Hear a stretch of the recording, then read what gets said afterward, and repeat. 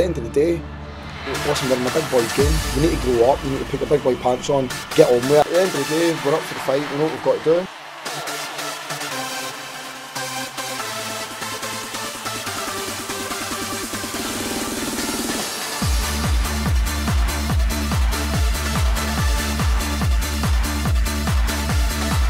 Hello and welcome back to the What the Fork Sunderland Preview Podcast. It's playoff time, and it would be fair to say it's perhaps the biggest playoff semi-final ever in League One, as two giants of the division face off, starting with the first leg on Friday. We welcome Sheffield Wednesday to the Stadium of Light. At this level, to be honest, the stakes couldn't be much higher, and of course, we'll be here to preview and review what will hopefully be a successful playoff campaign for Sunderland. And to join me to preview the upcoming semi-final is returning guest James from the Wednesday Till I Die podcast. It's Tuesday night as we currently speak, James. As you can tell by me speaking in rapid time, how are the nerves? Mine aren't good. I don't know what, it's a weird one. I am nervous because, I would have loved to have gone up automatic. But, the way that we've been playing, we're on decent form.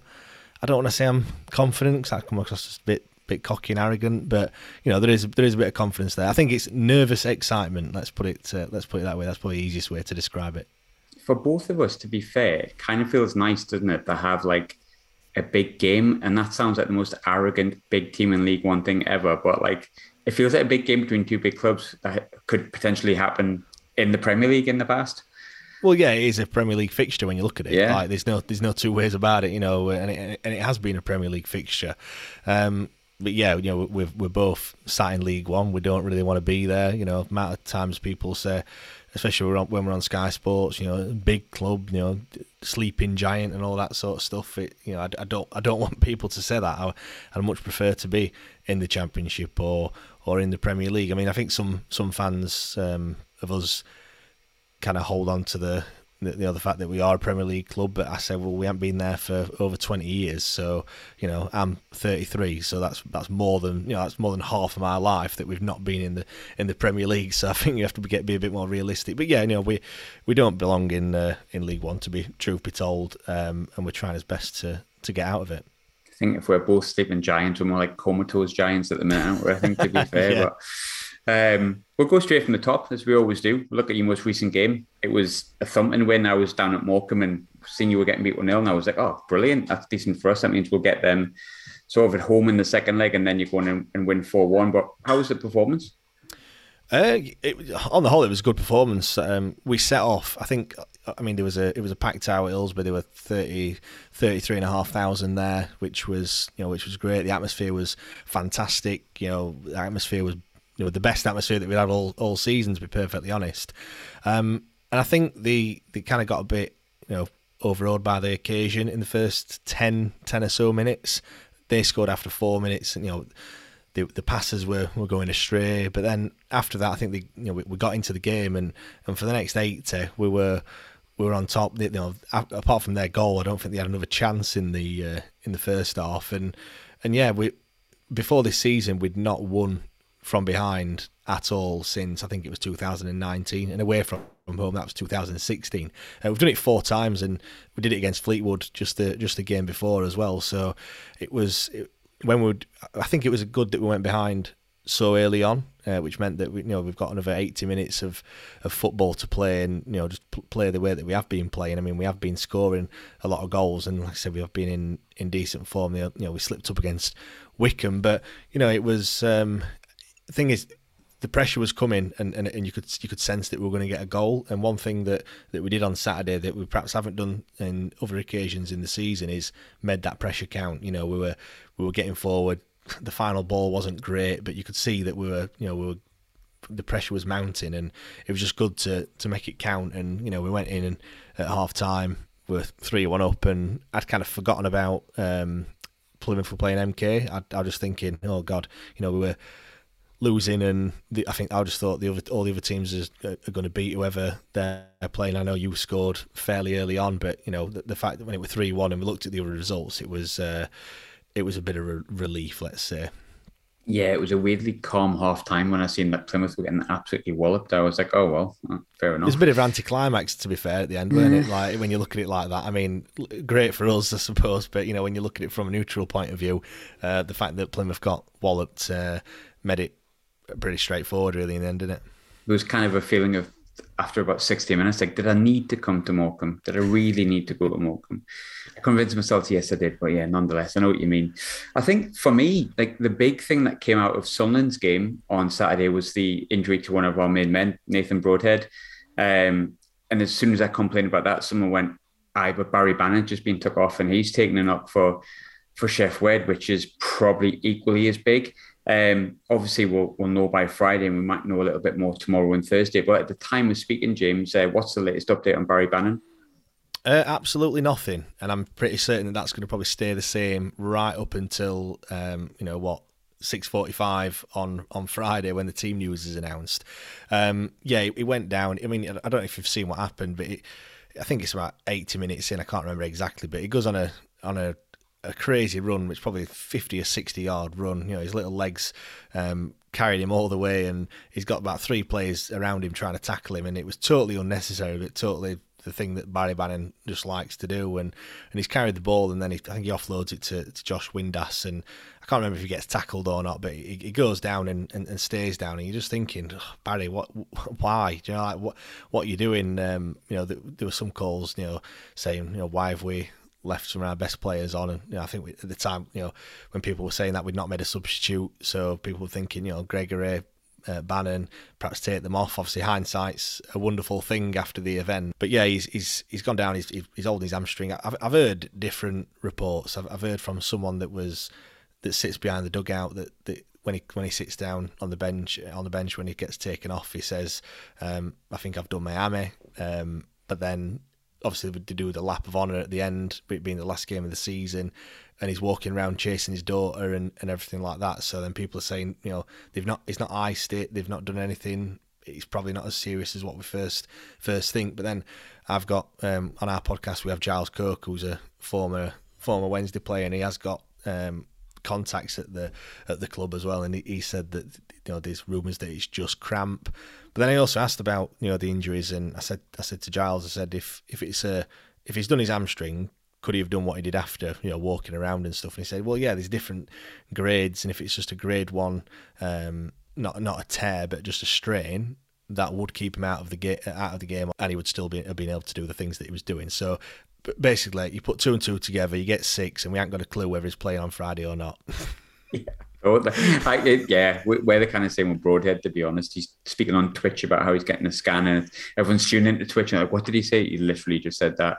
Hopefully, in terms of the spectacle, they're both fit. From a Sunderland perspective, hopefully Broadhead's fit, Bannon isn't. But if he isn't fit, and I mean in the context of, he might be fit as well, I think he will be personally, but how big of a blow would it be if he was to be ruled out of even just one of the games?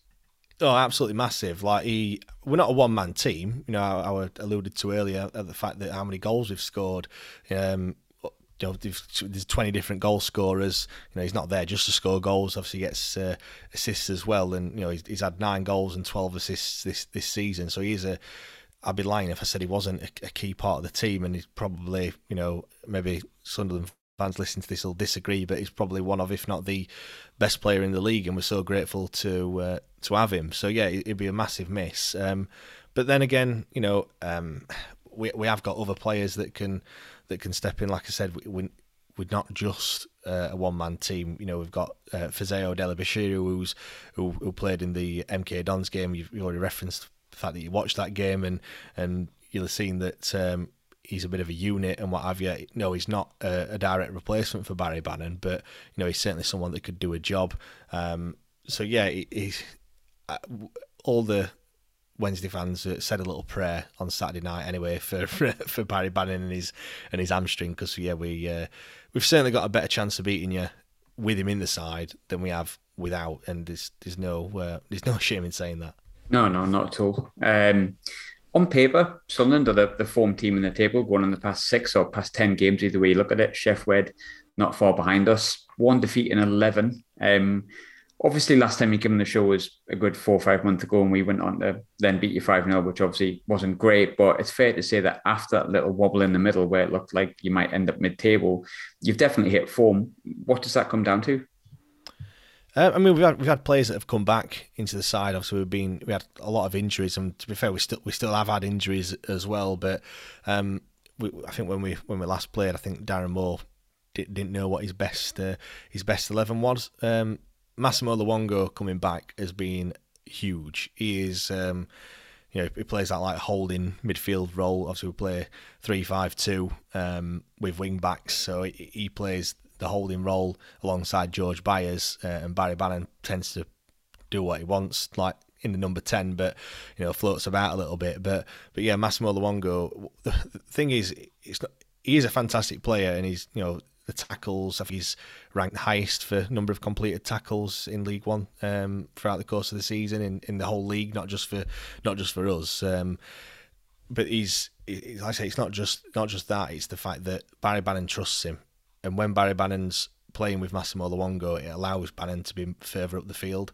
When Mass is not playing, it's almost like he doesn't trust whoever plays that role, and he feels like he has to do it himself, which is just a detriment to the rest of the team and the way we like to play, and him as an individual. So yeah, Bannan trusts Massimo Luongo. He's incredibly good at what he does, and that's one of the major differences. And George Byers as well. I've just alluded to him. We had Dennis Adeniran, who picked up an injury. Dele Bashiru, who picked up an injury, I think against Wickham, and when they came to our place. And then since then, when Byers came in, because admittedly at the start of the season he wasn't great, but he's come in and it's almost like, well, we coin him the midfield three, which is Bannan, Byers and Luongo. We don't call them by name. It's just they come as a trio, and they've been fantastic this season. And Gregory's been popping up with goals. I've already, 8 goals in his last 8, which is fantastic. He's got 16 for the season, not quite at the dizzy heights of Stuart, but he's got plenty of goals, and goals that have been key as well in the games that he has scored in, match winning goals and things like that. So yeah, it's a strange one. I think we've kind of played the same style of football. I don't think much has changed on that one. It's just that we've just been scoring a lot more goals. But the funny thing is as well, you speak to most Wednesdayites, and we've missed some absolute howlers as well. So it could have been a lot more. I think as a Sunderland fan, and hopefully Alex Neil is doing the same, you do look at where Chef Wed Week, and stats are just stats. I'm sounding like Lee Johnson here, Jesus. You're not going to start talking about XG and things like that? God, I hope not. If I ever do that, please, listeners, tell me I'm doing it and just cancel me off, all right? Put me straight in the nearest bin, because that will never happen on the show from my mouth. Basically, one thing I've noticed, you concede goals. 1 clean sheet in your last 8. It's all right when you're winning, which is probably, I remember at the start of the season, we were conceding goals and we were like, we're winning games, doesn't really matter. And ultimately, if you win 4-3, you win. 1-0 is the same sort of scoreline. But from a Sunderland perspective, I'm looking at the goals you concede over the season, about the same as us, but over the last 8 games, only 1 clean sheet. Is that a concern for Wednesday fans? Do you know what? You've mentioned that, and I'm normally good on my stats, and I've not even realised that that's the case. Maybe it is because, them 8 games, we've drawn 1, lost 1, and won the other 6. So, like you just referenced to there, when you're winning, it doesn't really matter. Yeah, we do concede goals. Set pieces are our nemesis. We've I think I don't know what the exact number is, but it feels like we concede from every single set piece that we try and defend, which is, when you've got Darren Moore, who was a excellent defender in his playing days, it does seem a bit strange that we do concede from set pieces. But yeah, I said the fact that I've not even realised it is probably, I've got to admit, no, it's not really a concern, because we are scoring goals. I mean, we conceded 2 against Fleetwood, went 2-1 behind, and we've come back and won the game 3-2. So if we can carry on doing that, I mean, it is risky, don't get me wrong, I'd much prefer to keep clean sheets, but then again, at the start of the season, I think we kept 4-5 clean sheets on the bounce, and we were top of the league, but we were so boring to watch. Like, we wasn't creating any chances. Now we're creating a hell of a lot of chances. It's something like 40 odd, 50 odd shots on goal in the last like 4 games or something. It's ridiculous when you look at it. We've just got to convert his chances.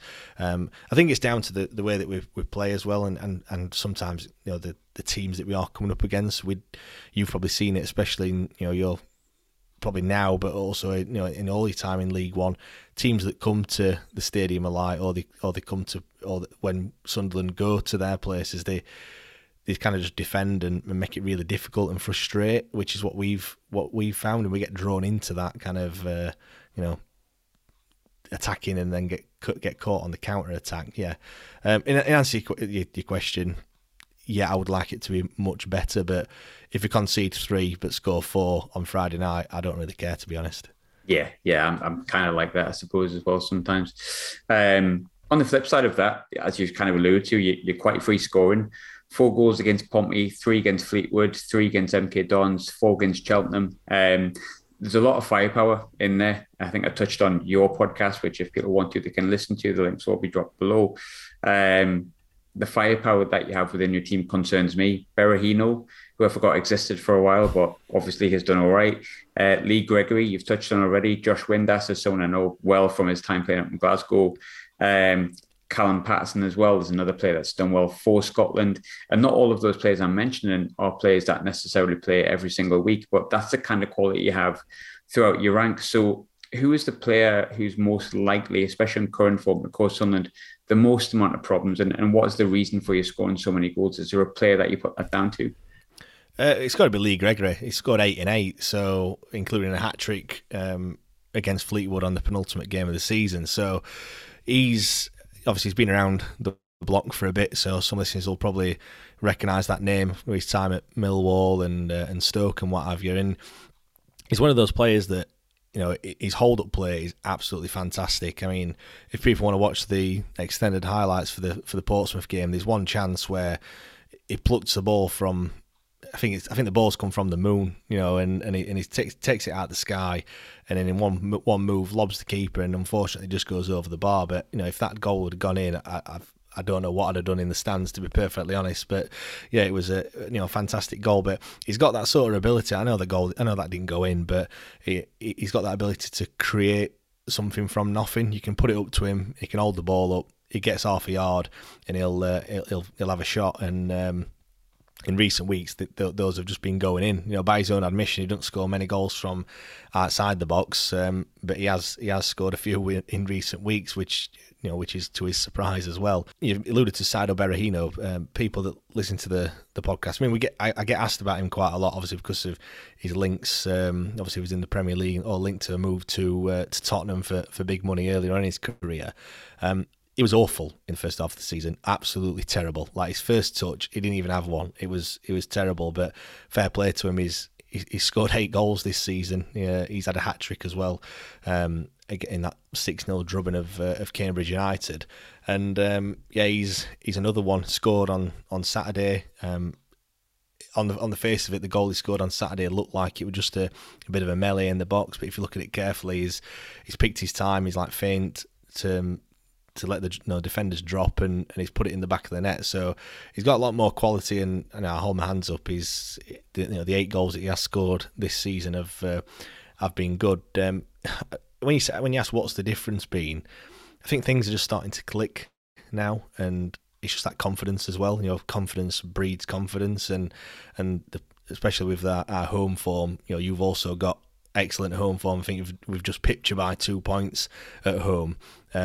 But they go out there and you can see they've got that belief that it's going to work, and I think that's got to be down to Darren Moore, the way that he is, and he's kind of instilled that into the team. They go goal down and they're not instantly beaten, whereas in years gone by, went a goal down and that was it. It were curtains. We weren't going to come back from that. So I think it's just more the morale, other than kind of I can't say to you there's been a change in formation or style of play. Really, we just kind of carry on how we have been throughout the rest of the season, really. I think it's funny. I listened back to the podcast that we did earlier in the season. And football is such a funny game. I was like, Lee Johnson seems all right. Yeah, not doing too bad. I've got a few concerns about him, but not doing too bad. However, Darren Moore doesn't seem to be going down too well with Sheffield Wednesday fans. we all know how it ended with Lee Johnson, and it's fair to say Darren Moore obviously has maybe silenced one or two of the doubters, but fan base is always full of different opinions. But I think at the time it would be fair to say they were fairly split on Darren Moore. He hadn't had the greatest of starts, those questions that were legitimate questions that were being asked. How much credit has he put in the bank with the most recent run of results and getting into the playoffs? Yeah, I mean, I think he's turned quite a lot of heads. I think at the time when we last spoke, around Christmas time, it was probably a 60-40 split in favour of Darren Moore. Obviously, those that don't want a certain thing to happen speak a lot loud, talk a lot louder. So you do hear a lot of noise from those. There is still people out there that think Darren Moore's not the man for the job, and think that playoffs or getting in the playoffs has been a failure. Obviously, I know the outcome could still be that we get promoted, but there is people out there that do think that, which I think is absolutely crazy. When you look at the fact that obviously he came in, the second half of last season, it was a broken side. We had players like Jordan Rhodes, Kieran Westwood, Adam Reach, Tom Lees. All those players aren't here anymore, and they were on massive wages, and we weren't paying the players, and it was a bit a broken club really. So to see where we are now, having finished fourth in the league. I mean, I actually want to go to games now. I'm not saying I didn't want to go to games before, but a bit kind of what you said on our podcast, really, that we finish a game, we finished the game on Saturday, and I'm thinking, is it Friday yet? Because I just want the next game to be like right now. I just want to play another game straight away, and that's how he's got us feeling, and that's down to the manager, obviously down to the players as well. But he's brought the players in on a well, I say a shoestring. It's not even a shoestring. He didn't have any money to spend whatsoever. So to bring the calibre of players in that he has done, which most people say it's, well, I would go as far as saying it's a better squad than the one that we had last season in the Championship, which is a bold claim to make. But and he's brought these in on a free. He hasn't paid a penny for any of them. A few loan signings here, but most of them have been on a free transfer. Lee Gregory, who I've already mentioned, George Byers, I mentioned him. They were all signed on a free transfer. So yeah, I think he has turned most heads. I think most people are happy with what he's been doing. The football's been great. We've been scoring loads of goals. At the end of the day, football's a form of entertainment, and we go to Hillsborough and we certainly get thoroughly entertained. I think one of the big things for me that you touched on it before about the fans and how they felt about Darren Moore and that getting in the playoffs as a failure. It's funny because I've been looking back at people's predictions, including my own, which I won't comment on a podcast that is recorded because it will show how much I know nothing about football. But a lot of people had Sheff Wed 10th, 12th, 8th. And rightly so, as you said, a bit of a broken club when you came down. So on paper, where you're at the moment, say you win the playoffs or you get beaten in the playoffs, whatever it may be, finishing fourth, has it been a better season than you personally expected?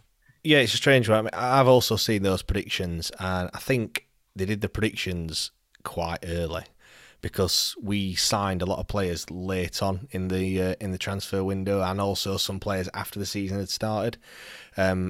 We came down, and I think we had like 11 contracted players, like first team players, when we got relegated, or after the kind of list had been released that for the players that are actually staying. Obviously, we had the likes of Windass, Luongo, Bannon, etc. But the goalkeeper Westwood had gone. Jordan Rhodes had gone. Adam Reach as well. There were lots of players that left and didn't leave us with much at all. And quite a lot of people thought that we'd just go straight through and end up in League Two, or even we weren't even, like I said, we weren't paying players either. There was genuine thoughts that we would go out of existence. Like that's what people actually thought.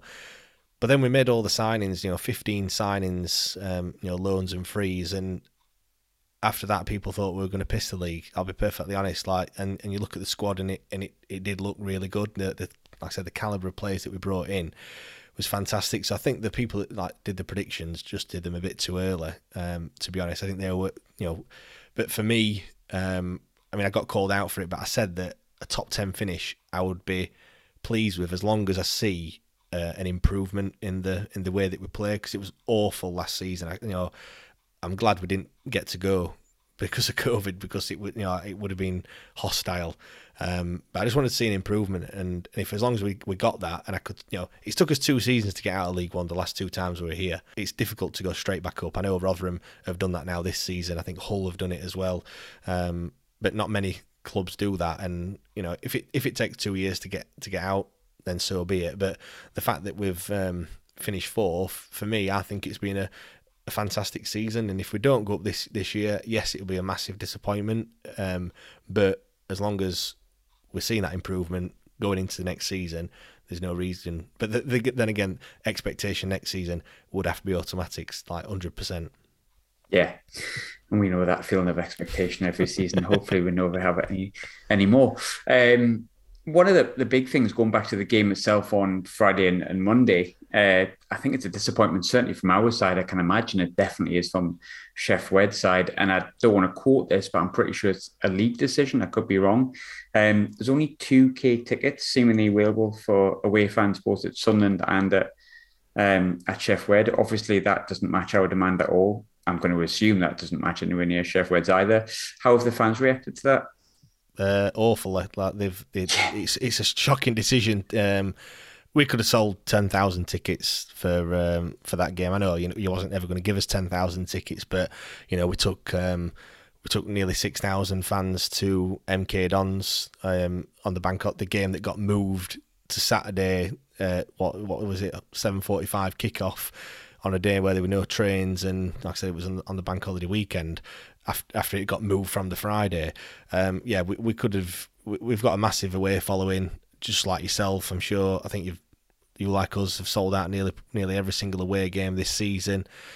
Yeah, it's a bit of a blow, but like I said, it does sound like a league decision, which is strange, really, because I don't know whether we've given you the top or the bottom tier in our away end, but we can't really segregate the away end. It is what it is. So as far as I'm concerned, give you I think the away end holds about 5,500. It's like, give you the full away end, you give us the same amount of tickets in your away end, and so be it, kind of thing. But it is what it is. You're going to sell, like you've said before, probably a sellout on Friday. It's probably going to be close to a sellout for us on Monday as well.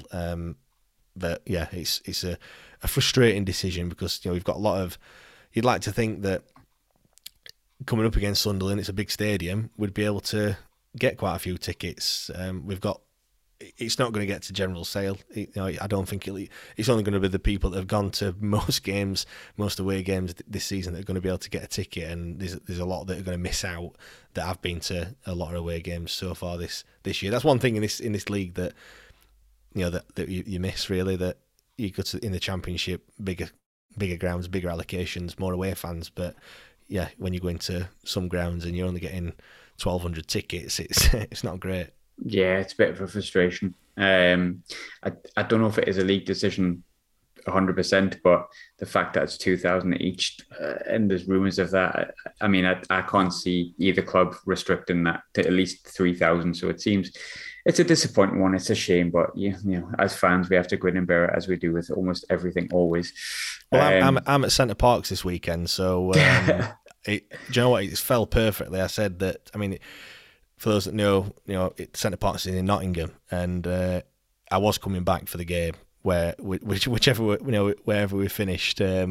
But so it fell all right for me that the home leg is on the Monday night. So I suppose I wasn't going to be going to Sunderland whichever way you look at it. But yeah, that's more on a bad part on me for the scheduling kind of thing. It was going to be the weekend of the playoff final, which obviously we knew the dates for that. So I put a pin in that early doors and said, no, we can't go away on that weekend, just in case we make it. But you never know. We've got a wedding the day afterwards, so see if I make that. I've been on a few Chef Wed forums. Oh, you haven't, have you? A forum is like Twitter. You can't really judge too much, but it seems the majority of fans are relatively happy that you got us compared to MK Dons and Wickham. Going to put you on the spot. Do you feel the same? And if so, why? And if you don't, why? To be honest, I would much prefer to get MK Dons, in that we've beat them twice so far this season, and we've only beat you once. And Wickham, we haven't beat them at all. They've beat us once, and we drew at our place.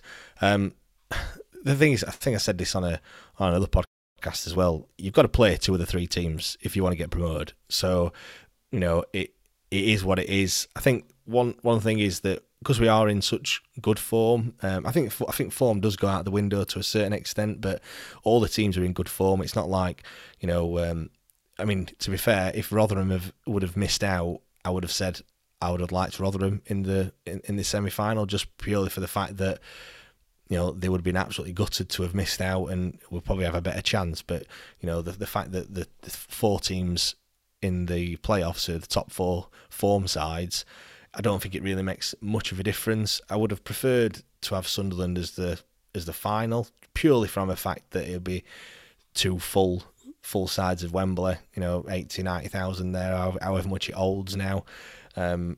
Just purely from that point of view. The team that I don't want to get is Wickham, to be perfectly honest, just because, well, I could be here all day talking about the way that they play and things like that. I got called out on our podcast for comments that we'd made, and I didn't even realise that they have a bingo card for the fans of the teams that they've just played, based on things that they say and what have you. So that says it all. It's going to be, in answer to your question, I would have preferred MK Dons, but I'm not that bothered that we're playing. Like I say, we've got to play 2 of the 3. As long as we don't play Wickham, I don't care.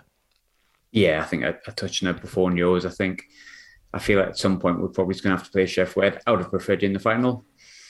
However, we've been beat off MK Dons. We've beat them once. Wickham, I'm similar to you in the same sort of feeling. I do not fancy them anywhere at any time, which will give them a lot of joy, but there's reasons for that.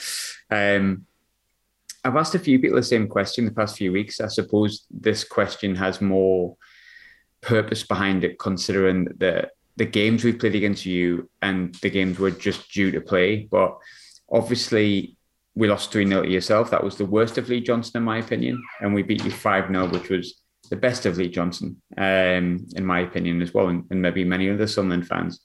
He's gone. Alex Neil's come in. We're a bit more pragmatic. You've got to play home and away again. Do you more fear Sunderland under Lee Johnson, or do you more fear them under Alex Neil? Well, like I said, we played you. We haven't played you with Alex Neil as the manager, so it's difficult to comment on that one. Obviously, we played you under Lee Johnson. The things that I take from both of those games, the one that we played you at Hillsborough, we beat you 3-0. I think we were more physical. You looked like quite a young side that just couldn't quite handle the physicality. Now, we're not really a physical side, to be perfectly honest, and it was a bit of a shock when we came out and played that way. I can remember Callum Patterson putting some big tackles in early doors. Now, he played on the kind of right wing back position that day, which is totally not his position, but I think he did it quite well, and that was mainly because of his physicality that he brought to the side, and you couldn't really cope with that.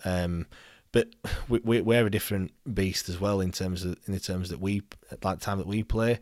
When you beat us 5-0, I think I've kind of removed that game from memory, not just because it was a 5-0 defeat, but it had no real relevance. We had a lot of players out with COVID. I think we'd not played for a couple of weeks. You could clearly see that they weren't performing at the levels that they were before. And I can't say who had it and who didn't, because that were never released. But you could certainly see that some people that were playing were feeling the effects of that. Or it certainly looked that way as well. Shea Dunkley went off injured early doors. I think he was at fault for one of the goals, and he shouldn't have played. He'd come back from injury and then subsequently went off injured as well. So there were a lot of mistakes that day, and we just totally weren't at the races. One thing, it's hard to take anything from those 2 games because of how much things have changed. Like I said, since I think we lost to Shrewsbury the game after, which was even worse than the 5-0. It sounds silly to say that, but 1-0 away to Shrewsbury we didn't create one chance that game. But then after that, we've only lost 4 games since then, and the best home record in the league and what have you.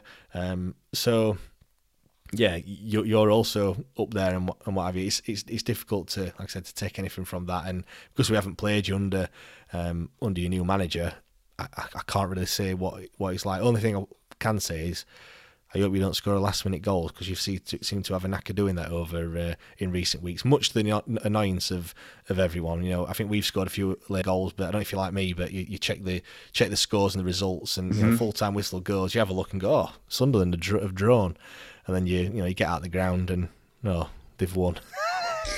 It's not good for the heart, but it's quite good for the soul. I think I said that the other week. Bad for the heart, good for the soul. Last time we played, obviously Ross Stewart, I think, got a hat-trick. I think got one taken off him. That day I could be wrong, but to my memory, he scored a hat-trick. I think Callum Doyle got one, and there was one player that scored that never scored before ever, I think, as well. Yeah, I think it was Doyle. Was it Doyle? Yeah. That always happens against us. You know, if you've got a player that's out of form, or they've never scored, or they're on a debut, or anything like that, they're nailed on to score against us. I couldn't quite remember who scored the other one, but the point I was making, I think, was going to be that it was Benji Kimpioka, of course, who's now left and disappeared. You might have meant him as well. Ross Stewart was the main man that day on paper. Got a hat-trick, I think, if I'm correct. I can't remember if he got one taken off him. I don't think he did, actually. But which of the players that you fear from a Sunderland perspective? I know it's been a while since we played, but just from what you've seen of us on Quest and the highlights, who are the players that you think could damage you? Yeah, I mean, I must admit, I've not watched a great deal. Obviously, Stewart is the one that sticks out like a sore thumb, just because of the amount of goals that he's actually scored. I know he's not been quite on form in recent weeks, but you know, he's one that certainly, you know, you don't score, how many goals he scored? 24, 26 goals, something like that. You don't score that many goals with, you know, by being a bad player. Do you know what I mean? He's obviously certainly got an eye for goal, and you know, form could change at any time. Obviously, Broadhead is another one that's an obvious one, and the fact that you spoke about him, you know, potentially being injured this weekend is a bit of a relief for us, because he has been firing on all cylinders. Obviously, got the winner in your last game as well. I mean, there's players like Gooch as well. I think it's been good for you. O'Nien, he's played in various positions. A solid player. Interesting to come up against Danny Bart. Obviously, from we reported that we're in to sign him in January. Obviously, you pipped us to the post on that one. But obviously, he was in the 2012 team for us when we got promoted last time out of League One. That. So yeah, that'll be, you know, good to come up against him. I know he had an absolute shocker in his first game. Was that the 6-0 against Bolton? I think second game. He got man of the match and then scored a fantastic one goal at Bolton, had an absolute shocker, and then got injured. And has only recently came back. Yeah, we were mightily disappointed that we'd not, you know, secured the signing of him, and in the end we actually we signed Jordan Storey as well, and Harley Dean, who have not done too bad. But yeah, to see a ship 6 in his second game, we were kind of a bit relieved on that one. Not saying it was all down to him, but yeah, I mean, you have got some, you know, fantastic players. It's mainly your firepower that we're worried about. If I'm being truthful. I've only given the prediction, and I know you're going to be the same as me. I give the prediction on your podcast, so I might as well get mine out of the way. I think I said 2-1 at home. No, 3-1 at home, and then would get beat 1-0 away. I'll be honest to the people listening, they know I'm bad at predictions anyway, so I don't think it really matters. But I think I've got 5 right this season, which is horrific. Better than last season, which was only 4, but nonetheless. I'm not going to bet against something that I can't. I just can't. So I feel a lot of it's with my head, with my heart rather than my head. Are you going to go the same way, heart over head, or you got a bit more confidence where the heart and the head align a little bit? Yeah, I mean, like you, I've got to back us, really. Like I said, the form that we're in and what have you. You're really good at home, where we're also equally as good at home, slightly better. The way I see it is I don't think the game can be won in the first leg, but you can certainly make it difficult for yourself if you go a couple of goals behind. I think the main thing for us is, I don't want us to go in there defensively. I don't want us to kind of be too afraid or go, you know, be too cagey, because that's not how we play. You know, we're better on the front foot. We do play better against the better quote unquote sides in the division. So the fact that we're in the playoffs and playing yourself is certainly going to be a good game. I wouldn't be too disappointed if we came away with a draw. I mean, even a 1-0 defeat in in the first leg isn't going to be a catastrophe. The way I see it, I think it's going to be a 1-1 in the home leg, if I'm being honest. And then when we take you to ours, I think we're going to probably beat you 2-1 in the second leg. So yeah, it's going to be close either way. It's certainly going to be, squeaky bum time, I think, for most fans, to be honest. And I think it's just a case of let's not humiliate ourselves in that first leg. Obviously, you'll have all the fans behind you in the home leg. We're going to be equally the same when we take you to Hillsborough. So we just need to still be in it. And when we take you to Hillsborough, I mean, we spoke earlier as well. Yeah, I know you mentioned having a 3-1 lead, a 2-goal advantage could be quite difficult, because how do you come out and defend a 2-goal lead? Do you defend, or do you go out all attack? And if the other team gets a goal, then it could certainly be, like I said, squeaky bum time for the team that's trying to hold on, and the other team could be well in the ascendancy. But yeah, it's one thing's for sure, it's certainly going to be an exciting game. I can't wait. I just want it to be Friday now, and then the game on Monday. So I've got my ticket for Monday. I'll be there definitely. Feels like it's going to be really tight, and I've gone for 3-1. Shit. Nonetheless, obviously the Sunderland fans that are looking to be going down to Hillsborough, I'll not be one of them, unfortunately. Because I'm a massive unloyal idiot. No, I'm just skint. If I'm completely honest, and have to save the money for Wembley. Fingers crossed. But I will be there on Friday along with a load of Sunderland fans. If you can't make it, that's absolutely fine. Shout through your telly. We can hear you. It'll be fine. And everyone that's there, continue to get behind the lads on Friday. But James, thanks as always for joining. I really, really hope your appearance that you had last time, which resulted in a 5-0 win for us, repeats itself. You obviously don't. But if people want to listen to your reaction, say that we do win 5-0 again, where would we be able to find it? Yeah, so it's the Wednesday Till I Die podcast. Find us on all the major podcasting platforms. We're also on Twitter as well. It's at WTID Pod, so you can send us some abusive messages or whatever everyone else does on Twitter. I must say as well, since it was obviously since Saturday, and it was obviously announced that we are playing each other and what have you, there's been a lot of love between both clubs, which has been nice to see. It sounds like quite a lot of Sunderland fans are happy that they're playing us, and equally so we're the same. It'll certainly be a decent atmosphere. And those that if you do have a look on Twitter and follow us, and there's a video of everyone queuing up outside the ticket office.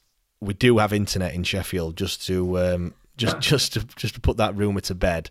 There was an issue with the online ticketing system. So, if you looked at the average age of the people that were queuing up, you'll know exactly what I mean. But yeah, we do have internet, and it is quite fast as well.